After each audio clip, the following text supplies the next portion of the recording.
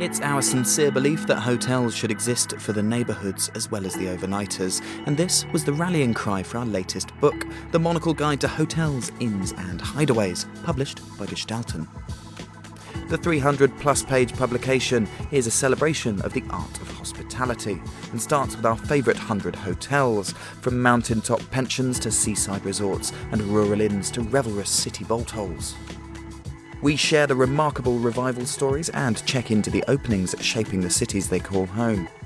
We've met the entrepreneurs who hung out their shingles, some building new, others reviving older places, and a fair few rethinking what hotels should be altogether.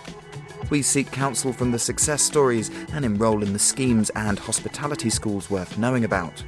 Plus, have a little fun with the tips we've learned along our stays.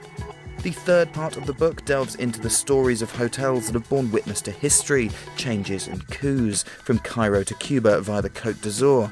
Not to mention jaunts through the lobbies of a few time-tested survivors worth celebrating. We shake hands with the scions of hotel dynasties, meet the maids who make the stays worth celebrating, and recommend a few furtive spots for dinners and drinks along the way. The book is also something of a manual. For the first-timer considering giving the hotel game a go, or the group owner seeking a little more inspiration. There's also a footnote on renovating too hastily. Now, we're sure hotels are here to stay, and we're keen to celebrate the fact. Now it's just a case of furnishing you, the reader, with the stories of the finest ones we've found.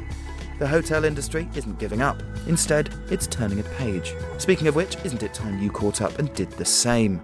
The Monocle Guide to Hotels, Inns and Hideaways is published by Gestalten and available at all self-respecting bookshops now.